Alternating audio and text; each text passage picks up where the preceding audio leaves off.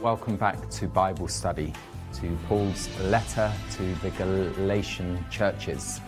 And we have, I think we got to about verse 3-ish, but Derek, welcome back. Sorry, I've done it the wrong way around now. And John, good to see you. Really enjoyed last week.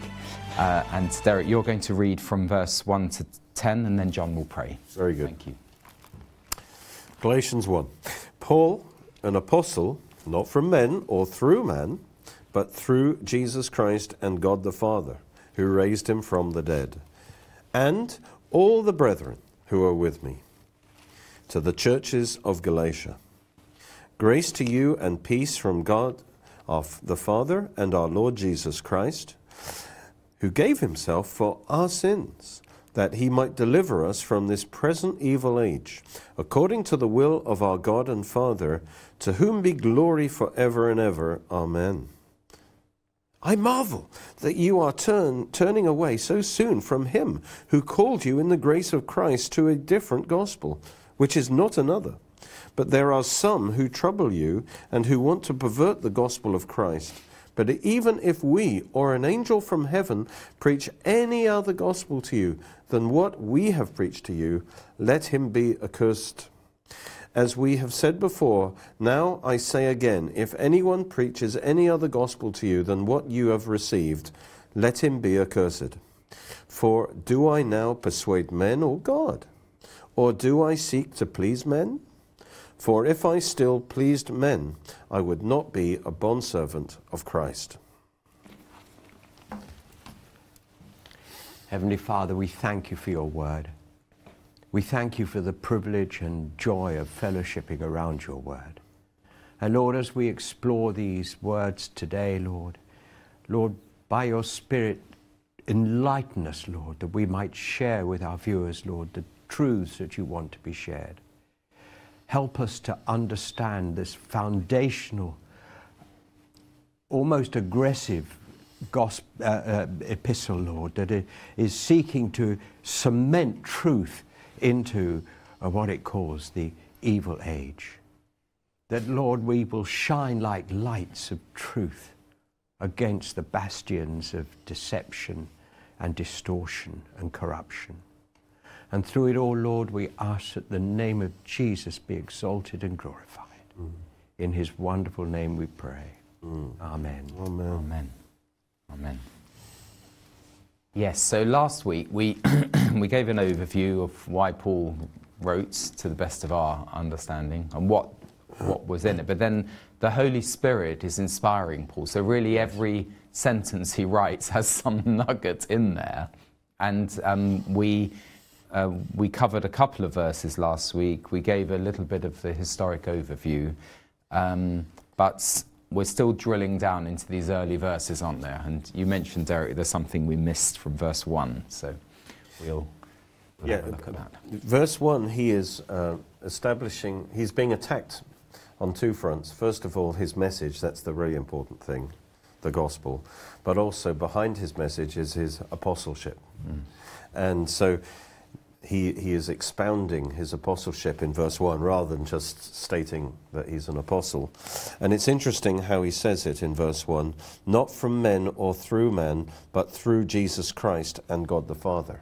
So he's saying, on the one hand, my apostleship is not originating from men, nor is it from God through men, but actually it's through Jesus Christ and God the Father. Yeah. So in other words, he's saying it's not from man, but it's from Jesus. Yeah, and he's sort of elevating Jesus. In other words, Jesus is not just a man. No, that's right. Jesus is higher. He's God, of course. Correct. Because throughout this we'll see, he talks about 3 times, I think, Jesus and the Father as equals. Very good. So yes, it's a statement. It's really important. of I mean, and it's because he's so imbibed with, the revelation of God. It just comes out, doesn't it? I think it's there. He says it, and it's as though, of course. Of course, it isn't the central message of Galatians, but it's a very important marker.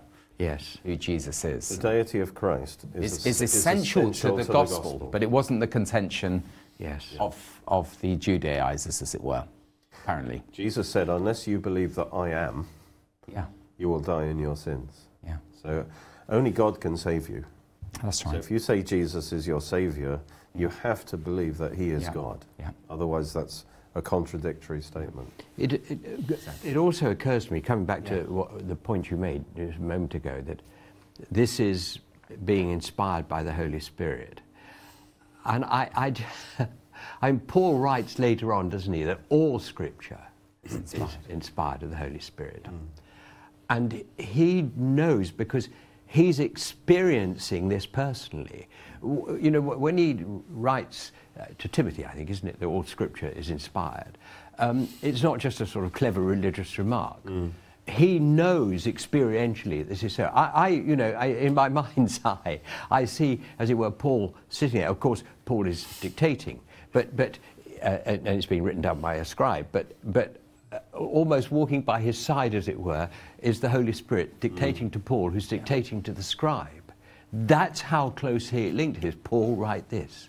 Paul, these are the words. This is not Paul fighting his case. At one level it is. Right. It's the Holy Spirit saying, inspired. No, yes, no, this has to stop. I absolutely believe that, because I think that we wouldn't have the whole of Galatians. If it was just a human argument, you would want to... It's not. It's not. And I'm reminded. Holy Spirit inspired. I'm reminded of what Paul writes in 1 Corinthians 14:37. I've actually got it here on my phone from the HCSB Bible, which I think is rather good, where he writes, "If anyone thinks he's a prophet or spiritual, he should recognize that what I write to you is the Lord's command. But if anyone ignored this, he'll be ignored." Yeah.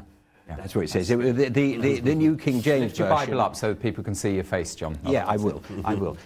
You've got a nice rounded top to your head. I know, because it's not very good. People don't say it. In New King James version, if anyone thinks himself to be a prophet or spiritual, let him acknowledge that the things which I write to you are the commandments of the Lord. Yeah. But if anyone is ignorant, let him be ignorant. But I rather like that. If people don't accept that, they'll just be ignored. Yeah, I'm not going to waste my time with you. That's right. But on this point, I think it's worth just expanding it a little on Jesus being God, and how essential that is to the gospel. You know, in Romans 5, Paul writes, "Very rarely will anyone die for a righteous man, though for a good man someone might possibly dare to die. But God demonstrates his love for us in this: while we were still sinners, Christ died for us." Christ died for us. That is elevating it from just someone who on a battlefield, as it were, will gain a Victoria Cross for an act of bravery to save someone else. There's no possibility of a sinful man dying and meeting the balance of God's justice against the whole of sinful humanity.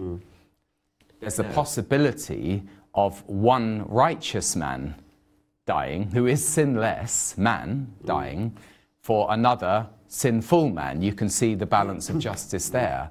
But for even one righteous man to die for the whole of sinful humanity doesn't make sense. So there's a logic to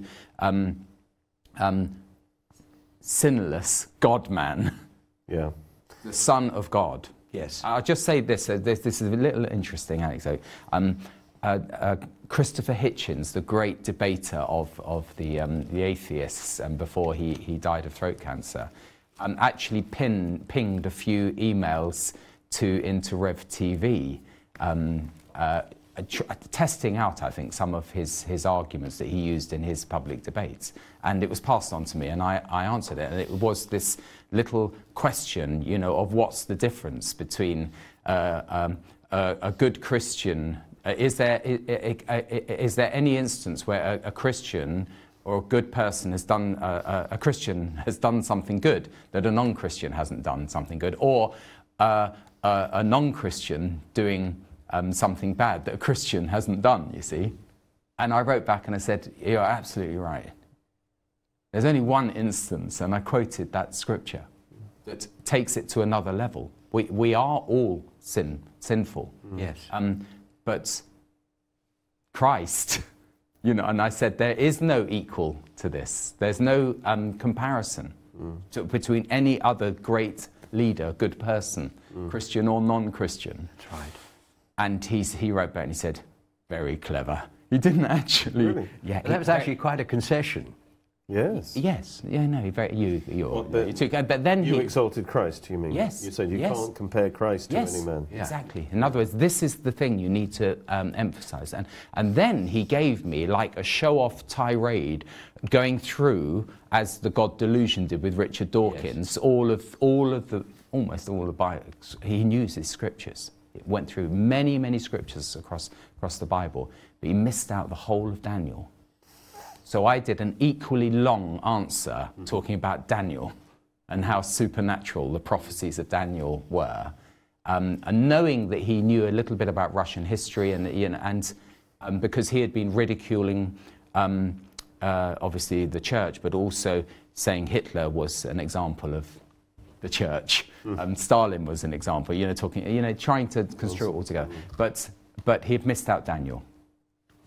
And I think Daniel is very powerful, and the Lord, because it brings us to terms with judgment and the Lord's return and things like that. Anyway, I'm digressing because that's what I do. But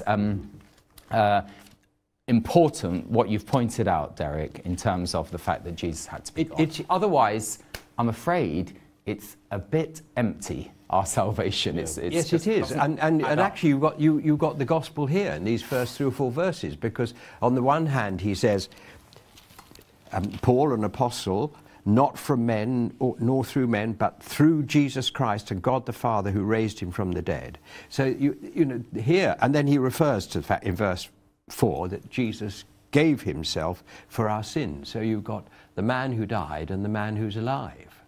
And he's alive now, and Paul's in communication with him. You know, this is a tremendous statement. Yes. And not only is he in communication with him, but he's writing the message that he gave him. Yeah. This man that died to save those who sin, and therefore he's alive. So there's something going on here. This is extraordinary. And what's his message? Well, he's telling you, don't bother about your works, just believe in me. But of course, Paul sets it out slightly differently in this epistle. Yeah. Extraordinary, really. We gloss over it because we're so familiar with it. But actually, when you think about that statement, He's alive. He's alive. He is alive. Wow, wonderful, isn't it? Otherwise, we're the most to be pitied. Yeah. If there's no resurrection, mostly to be pitied, as Paul says, if this is not true. Yes, and just please. connecting with what you said, Acts 20:28 says that God, that shepherd the church of God, which he purchased with his own blood. Hallelujah. So even the blood of a righteous man could not purchase our salvation, as you said. It's only the blood of God that has got the sufficient merit. Yeah. So it's the fact that Jesus is also God I think so. that means that his blood has the virtue, the And value. he wasn't just another save us. Adam. This idea that he's just another Adam, sort of, sent to the fight, as it were. It's not. It couldn't have worked. No. Satan threw the whole kitchen sink at the Lord Jesus. Not only at the temptation in the wilderness, but at Gethsemane, he threw it all at him. And he was without sin. And that's why his name, the Lord Jesus Christ, Yeah. expresses that. Jesus is the name of his humanity. Yeah. But when it says Lord, Yeah. that speaks of his deity. Yeah. The Kurios is, in the Septuagint, that was used to translate Jehovah or Yahweh. So when we say Jesus is Lord, we are declaring his deity. And that's the foundational Christian confession. So Lord is his deity, Jesus is his humanity. Christ, of course, is his ministry, his office as the Messiah, the Anointed One. It was a titanic struggle, wasn't it? The demons and all the forces of darkness were thrown, and Satan to get the Lord to worship him. Yes. Then it would have been game over had the Lord done that. My contention is it wasn't possible for him Not to have possible. done that. Not possible, no. But Satan didn't know. Well, Satan was trying it on, wasn't he? Well, it worked in Eden, didn't it? Yeah. And so, Yeah, exactly. and it just shows the difference between the first Adam and the last Adam. Yeah. Some people talk about the second Adam, but The the second Scripture Adam talks to about the the five. last Adam. Exactly. And you see both the similarities and the difference. Yeah. And the gift is not like the trespass. Romans 5 is critical. I find Yeah. Romans 5 is Romans 5 critical. very powerful. I know we're in Galatians, but Yeah. you know, it's so important to Genesis as well. It's so, to how we view creation, you know, and the creation of man. Yes.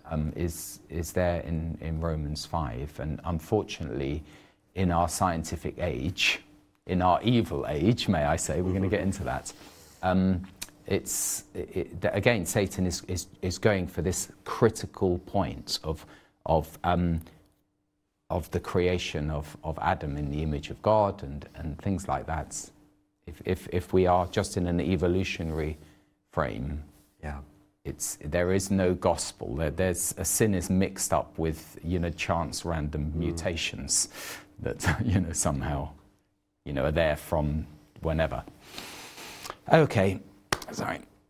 I think we are getting to verse 4, aren't we, in the evil age? So just add, you're talking about the temptation of Jesus. Yes. I mean, it does show something else that I think is very important.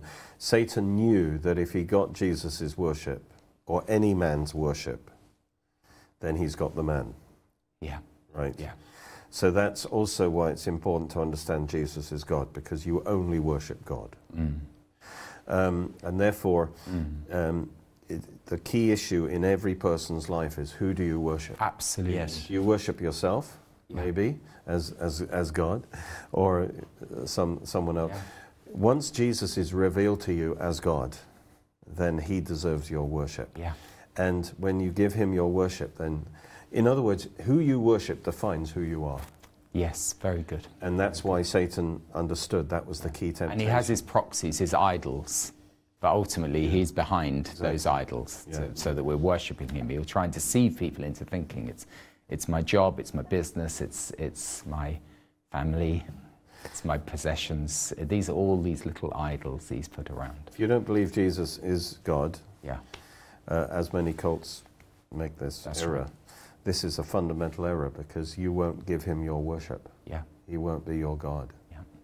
And that means you're not saved. Salvation is like Thomas's response, my Lord and my God. Yeah. You know, that is essential. And you have it's very attractive, the angel of light, isn't it? You know what I mean? So there's plenty of baubles out there, lights that dazzle, but he's masquerading. Yes. He's making it appealing, and it's just absolute dull as dishwater death behind that facade. And we need to warn people. There's only one way. There's only one true God. Thank you for that point from verse 1. I think it is worth trying to understand what the present evil age is that we are rescued from. It's the kingdom of darkness, isn't it? It's the kingdom of Satan. Satan is the god of this world, and therefore this world is by definition and default evil. And it operates in the doctrines of Satan. Yeah. And we've been lifted out of that and translated into the kingdom of light, where this operates. The trouble is we're sojourners here for a while, but we are citizens and subjects of the kingdom of heaven. Yeah. And that requires us to recognize and to respond differently to what's going on. We shouldn't, I mean, we are naturally horrified by what we see going on in the world, but we shouldn't be surprised. We need to pray,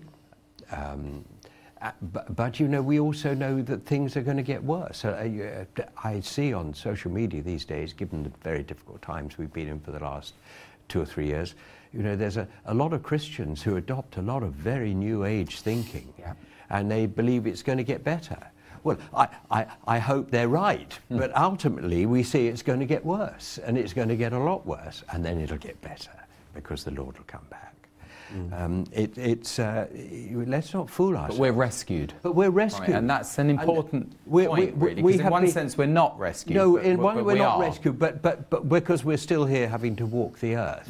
But the problem for most of us is that we forget who we are. We forget who we are in Christ. We forget the power of Christ in us. We forget that if we trust Him as with all our hearts and lean not on our own understanding, He will direct our paths. He tells us this throughout Scripture, and yet we don't do it. We don't do it not because we're wicked, sinful people, because we forget and the powers and the precious and everything else. But we need to try and remember, because that will allow us to walk this difficult path unfazed, not anxious. And He says so clearly, doesn't He? Jesus Himself says in the Gospels, you know, don't worry about who can kill your flesh. You know, we might get killed. We might get caught in the crossfire. We might get arrested and murdered. We might get suicided, this new verb that happens, you know, suicided. Disappeared. You know, you're found dead and a false suicide note pinned to your chest. But He says, don't worry about it. Don't worry. You know, this is such a revelation, really. And this is, but we live in and on and are surrounded by an evil age, an evil world, and it's evil. My goodness. But the challenge, Derek, is continues with us, doesn't it? In terms of we are rescued from, you know, it says clearly, you know, He's give Himself for our sins to rescue us from the present evil age. And John's quite right. I mean, we are still in it. I agree with what John says, because it's interesting. In 2 Corinthians 4, I think it is, it talks about Satan is the god of this world. But actually the word is, again, the same word, age, aeon. Yeah. He's the god of this age. So I think he is saying we're being rescued from the kingdom of darkness. Would probably be a simple way to say it, though. Yeah. We're in the world, but we're not of it now. We've been set apart from it. We've been rescued for it. We go to the beat of a different drum. Because if we are part of it, then we'll be judged along with Satan. But thank God He has rescued us from the power of the enemy. We belong to Jesus now. We don't belong to the world or the kingdom of darkness. In 1981, I attended a Good News Crusade camp run by Don Double in Malvern. It was, you know, campsite, beautiful campsite in Malvern.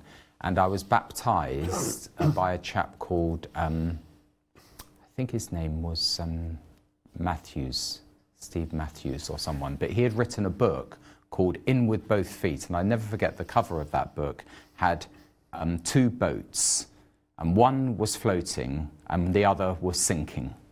And it was obviously depicting a Christian. One boat was called the Kingdom of God, and the other boat was called the Kingdom of Satan.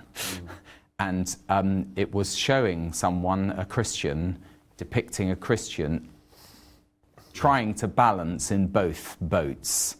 And the moral of the story is that you will go down with the sinking ship. Yes. You know, it's like no compromise. And I learned a lot from pictures, but that you have to commit yourself. We have been rescued from the kingdom of Satan. You know, why, as it were, any longer, you know, indulge like a dog returning to its vomit? Why go back to the kingdom of Satan? And we've been rescued, but yet the temptation is there, isn't there?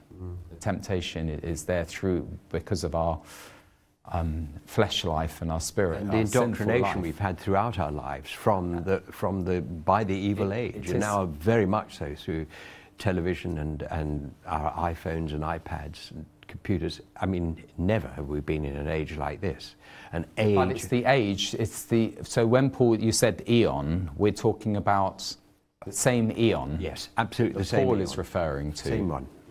In the first century. Yeah. Yeah. Simon Matthews, not Steve Matthews. Wherever Simon Matthews is today, he baptized me, and it made a good impact in my life. Praise the Lord. But that book did as well. And I do remember him preaching. He was absolute no compromise preacher, and I enjoyed it. I can't understand the fish nor fowl, as it were. No. lukewarm, because you're not really offering anything. You're sort of mixing the different wool. You're weaving together things that don't fit. It's the old wine and the new wineskin. Yes, but it has to be... Sorry, the old wineskin's the new wine. But surely it's not people that compromise. They themselves are compromised, because once you've had a revelation of this, you can't water it down. There's no way I could water it down for anybody. But also you can't preach it. Yes, that's the point. I mean, people can get a watered down version, but we have a big responsibility, as Paul had, to call evil for what it is. That's right. To speak of sin for what it is, and obviously be cognizant of our own failings, but not water down the message because of our failings. No.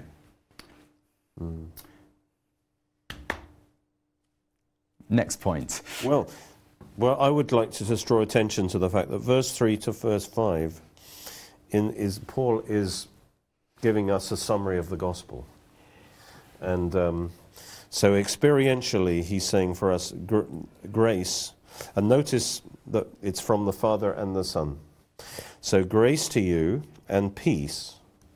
So grace is the source of salvation. This is the gospel of grace that he's expounding, that it's by grace. Grace and peace. Peace is the result of the grace. That's the nature of salvation, if you like, best said by shalom, really. Wholeness in our being. Ultimately, God's shalom is going to resurrect us and make everything perfect. But the salvation consists of that shalom, but the source of the salvation is that grace. Yeah. And when we accept Jesus, we receive that grace, and that grace produces shalom in our life. So that's the experiential aspect. But notice it comes from God the Father and our Lord Jesus Christ. They're put together. Yeah. Or we could say from God the Father through Jesus Christ. And what his work is. And then he goes back from that to the historical basis, which is, again, grace, because he gave himself for our sins. That's grace, that he might deliver us from this present evil age, or rescue us. And notice he says, according to the will of God our Father. So notice the two together historically, it was the will of God the Father that he went to the cross. And of course, it was the will of Jesus to give himself for our sins. So you've got God the Father doing that, the will of God the Father, Jesus carrying out the will of God the Father, obtaining our salvation through his death on the cross. That's grace, of course. Then in verse 1, we saw that so the first thing is the cross. The second thing is then God commissions Paul to give the message of grace. Because the work of the cross has to be proclaimed. And so again, Paul's apostleship is from God the Father through Jesus. And then it says that as a result of us believing the message, receiving the message, we receive grace and peace from God the Father and from our Lord Jesus Christ. So I just love that beautiful structure there. It's God the Father in the beginning and Jesus obtaining our salvation on the cross. Then they appoint Paul as the apostle, and others, but especially Paul, to give the message. Again, it's the Father through the Son. And then when we receive the message of grace, we receive grace and peace from God the Father through Jesus the Son. Yeah, absolutely. So now we're on another absolute epic biblical theme, a New Testament gospel theme, which is into this grace in which we now stand. Absolutely. Which actually is another thing that covers Galatians. Right the way through. The story of grace. Right the way through. And because we're so familiar with these phrases, we read them, as we read the Bible, we read it, grace and peace to you, because Paul says it so many times, grace and peace to you. But what's it actually saying? What does it mean? It means everything that Christ secured for us in this great plan of redemption that went on in before the foundation of the earth, where God the Father little bit of fanciful stuff here, called Jesus in and said, what do you think about this, son? And this wonderful plan was conceived. Not only the conception of the plan in as much as that us being rescued from sin, but the consequences of that rescue. And as back to Ephesians again, you accuse me of always going back to Ephesians. Now, where we are blessed with every spiritual blessing in Christ Jesus. This is it. This is the grace that we have. It's wrapped up there in Ephesians in every spiritual blessing. And that is ours. It's ours for the taking. We have to learn how to take it. And not like spoilt children, but at the same time, I think you said last week, Tim, I don't think I'm dreaming this, or it might have been Derek, one of you said, we have to learn to give and receive. Yes. And the Lord has given this to us, and we have to learn how to receive it, not as spoilt children, but as heirs to the promise. Because God wants us to receive it and use it to give him glory and to spread it largesse as he leads us. And it's not just finances. My goodness me, it's so much more than that. It's the Christ life. It's learning to be Christ-like. It's learning that if we trust in him, we have nothing to worry about. We talked about a bit earlier on when we were talking about the early verses. It's so much. And so they just become religious words to us. Grace and peace to you. And they roll off the tongue without us pausing. And going back again to something we said last week, we see this wonderful little prayer with an amen at the end of it, which we can pick up and pray over ourselves, over our families, over our churches, over our towns. It doesn't matter that lots of them aren't saved at that point. We're being prophetic in our prayer, if you like. It's wonderful. It's so much. And verse 5 is part of that gospel. Is, like you say, we could even just think that's a throwaway line, to him be the glory, But actually, that's part of the gospel, because this is we talked about the source of the gospel, the nature of grace, the source of the grace. But this is the purpose of the grace, ultimately. What's it all about ultimately? For what purpose did God do this? And for what purpose does God save us? It's for his glory. To him be the glory. So when we accept the grace of God, we let the grace of God work in us. It's not just about us. Ultimately, it's that God is glorified through this. And in Ephesians 1, it talks this wonderful, huge sentence. Starting with verse 3, blessed be the God and Father, who has blessed us with every spirit. It's the word Father, Son, and the Holy Spirit. At the end of each section of the sentence, that we might be to the praise of his glory. Absolutely right, That's the ultimate purpose of grace. Absolutely. Not just to give us a free ticket, as it were, but it's that we should be to the praise of his glory. In other words, we don't save ourselves. We are not self-made men. Whatever God does through his grace, it's God's work. And God gets the glory. We don't get any credit. That's why it has to be grace. That's right. I love it. God wouldn't be glorified otherwise. We would be glorified. So we talk about righteousness being credited because of our faith, but in Romans 5 it talks about us reigning in righteousness through grace. So if through the trespass of the one man death reigned through that one, how much more shall the gift of grace? On another plane. It's not even this sort of a balance situation of balancing out sin. It's reigning in righteousness by grace. How much more shall we reign through grace? So the story of grace is why we're here. And it's not just a word. It actually has an impact on how we live today, how we can actually triumph. Absolutely. And in this present evil world, I mean, the scriptures you refer to are absolutely key. And which of us does reign? We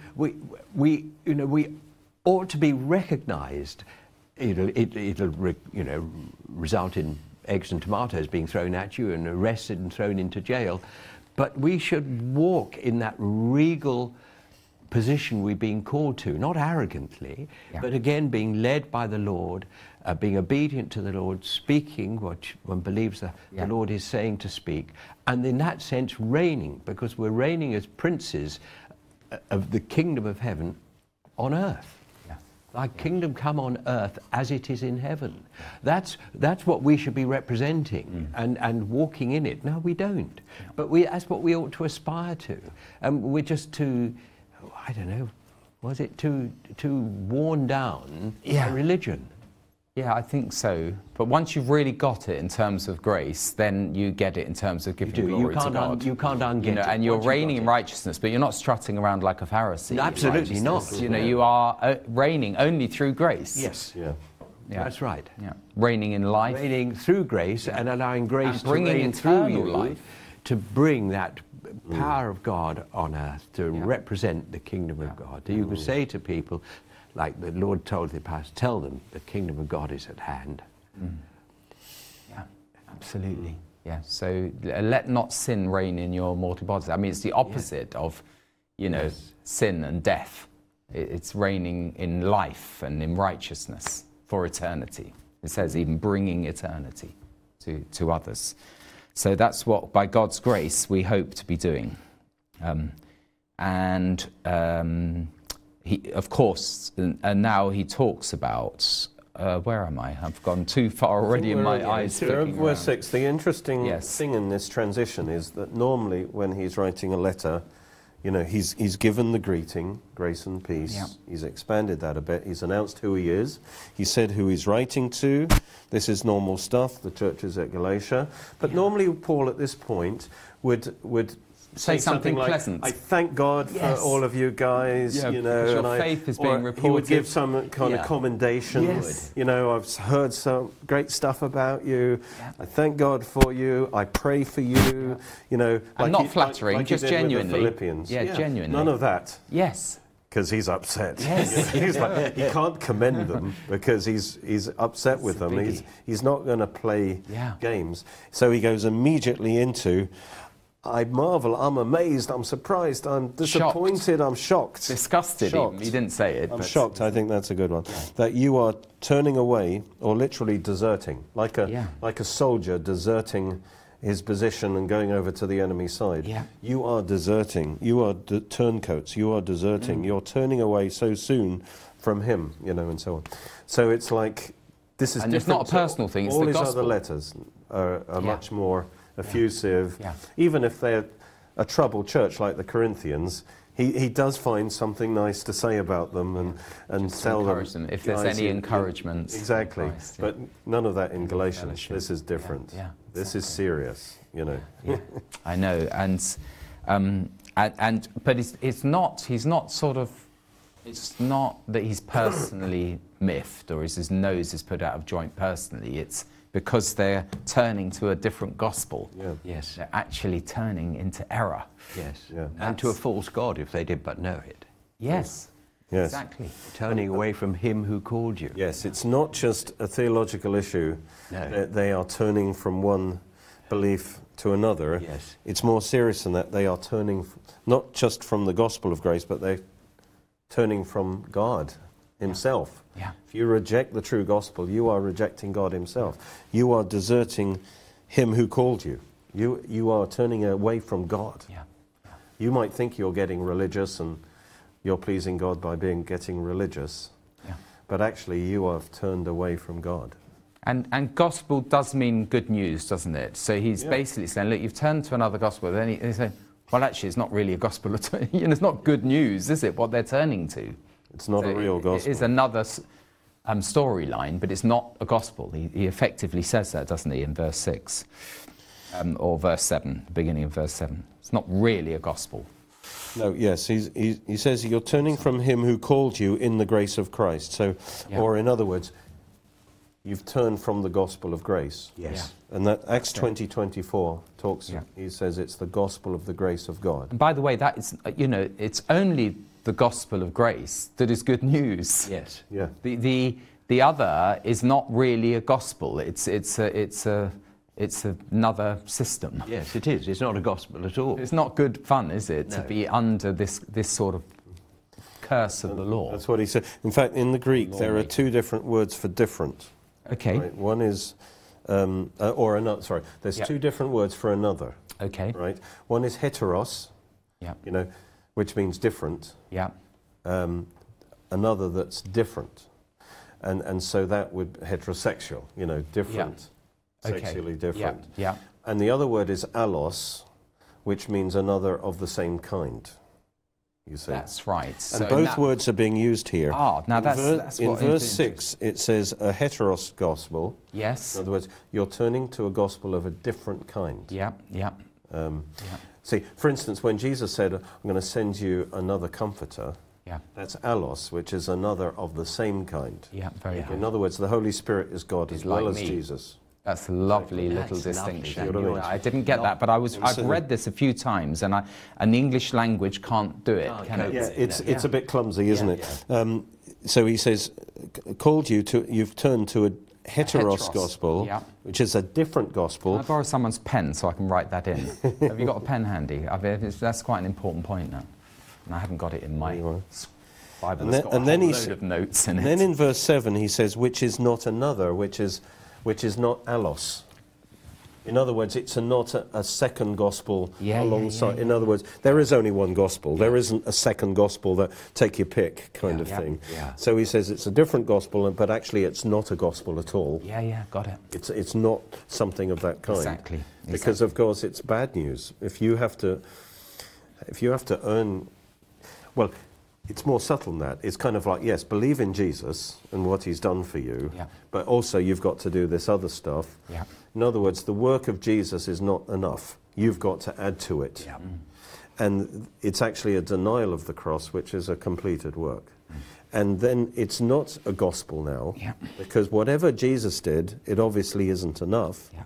So therefore, you have got to do enough to make up the difference. But that's where the bad news is, because none of us would be good enough. We would all, if it depends on two things, we will fail on the second thing, and therefore we fail on the whole thing. So it's bad news. It's not good news. Yeah. Really important that there's only one gospel, once delivered. It's not just something that's going to evolve, you know, with a little bit more sort of intellectual teaching or understanding of the church fathers, let's say, and then we'll get a better revelation of what is the gospel. There's one gospel. It's the gospel of the grace of God. Yeah. Yeah. And it takes us right back to Jesus saying, "It is finished" on the cross. That is the key verse. That is where the gospel is proclaimed, as it were. And of course, it's then going to be unpacked. But basically, it's done. It's done. finished. And I understand that in the Greek, that's an accounting term.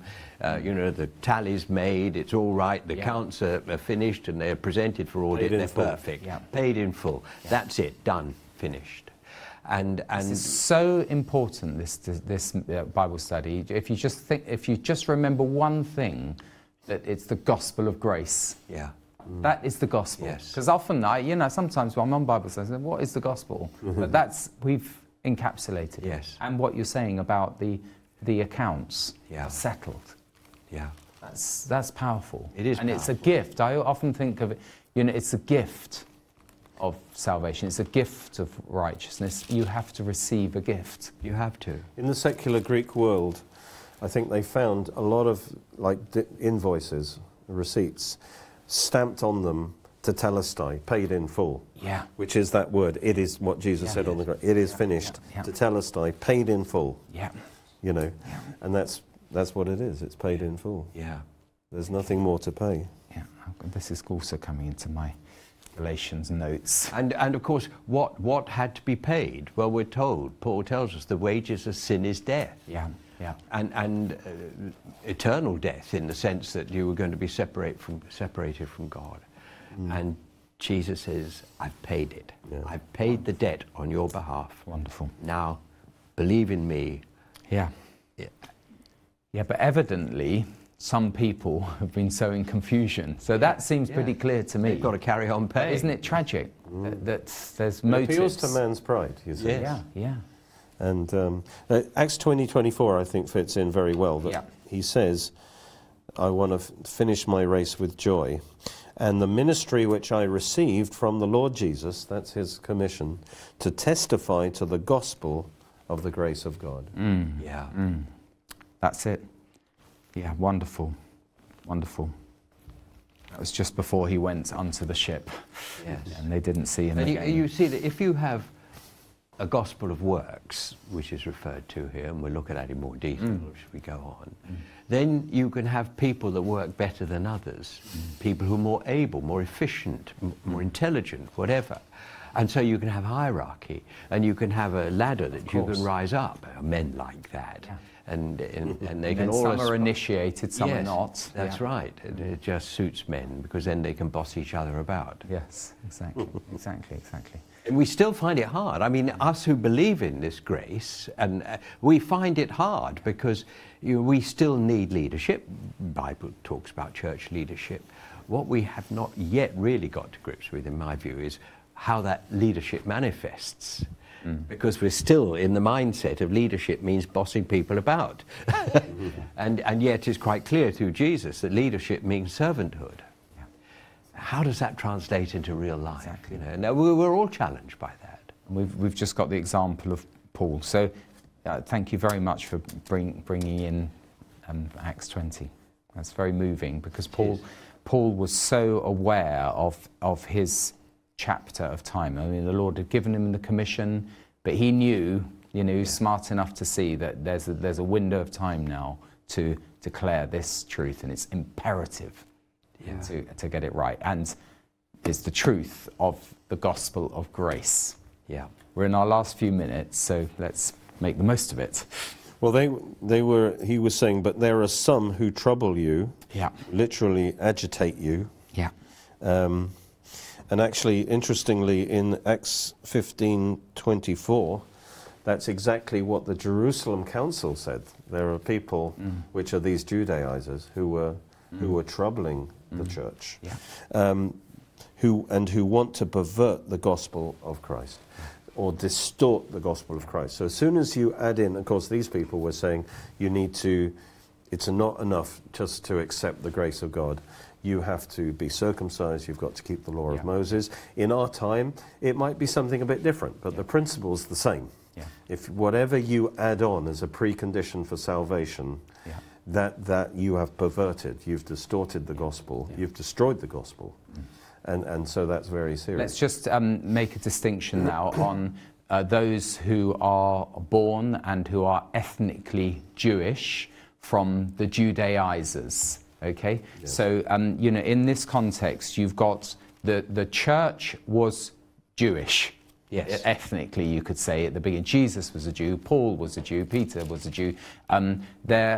But the Judaizers, I think it's important, because some people, I have Jewish friends, who would see that if it's a certain slant which certain church fathers gave to the scriptures, made it anti-Jewish.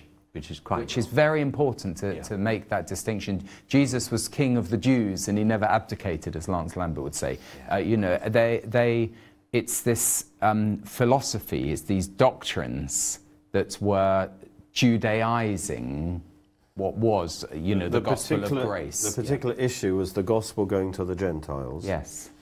And to Judaize would be to say these Gentiles have got to become Jews to be acceptable to God. They can't become ethnically Jews, so they have to become observant, sort of.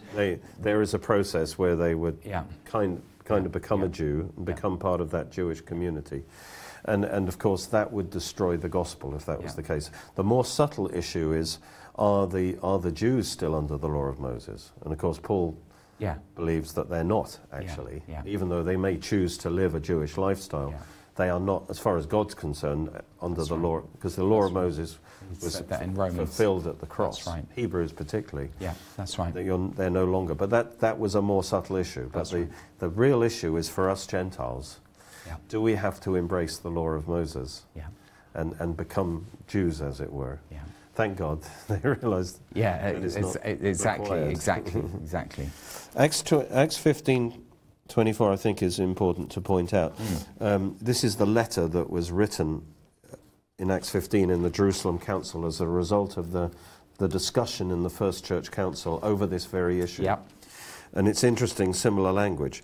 Since we have heard that some who went out from us, that's these Judaizers, they went from Jerusalem, have troubled you.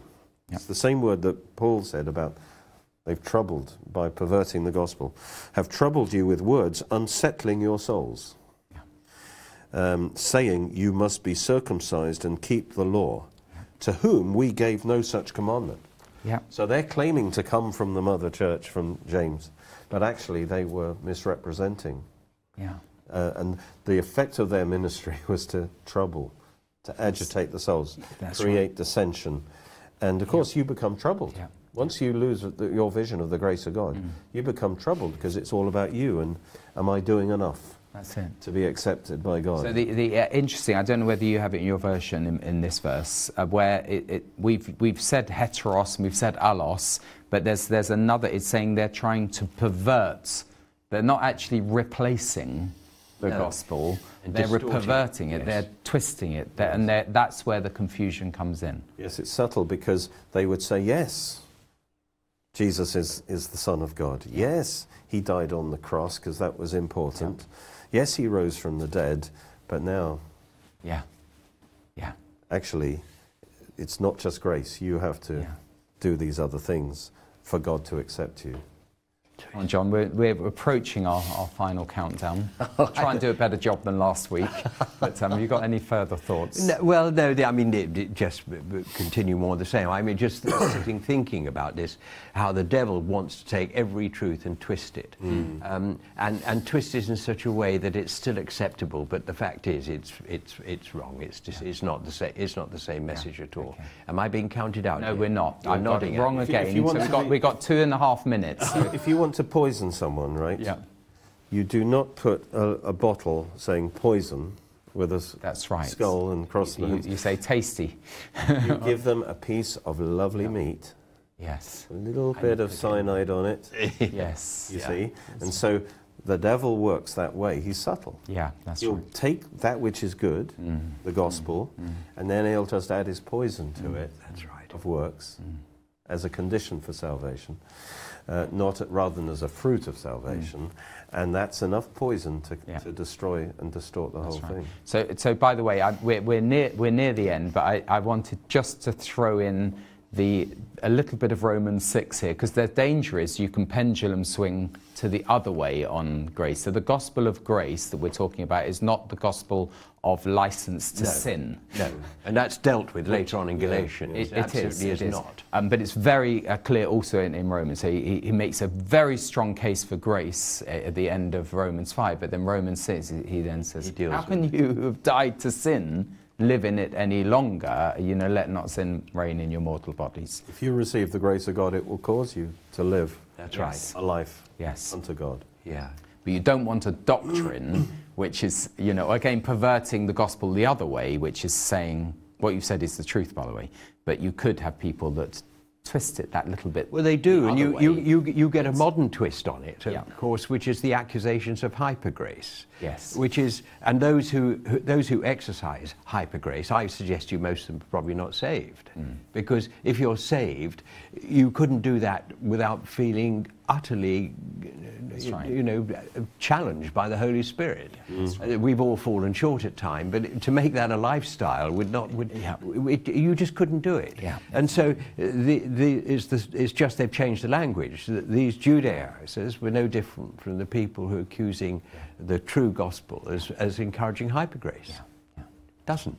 Never has done. And that's why the we've cracked Protestant it. Reformation was so important, Yeah. because the Catholic Church, certainly at that time, Had added a few had things. added a whole works system Yeah, to that's be right. saved, Yeah. and was financially Can exploiting be quite that. lucrative, yes. Yeah. And therefore, Luther saw that, Yeah. and he realized this was a false gospel that was being promoted, and because the gospel is essential for salvation, this is not something you can compromise on, That's right. and that you can't Thank you very back much. down on it. So let's try a better job of winding up. The Lord has died for our sins, okay, by his grace. And this is the gospel of grace that we're talking about. And we look forward to studying further with you next week.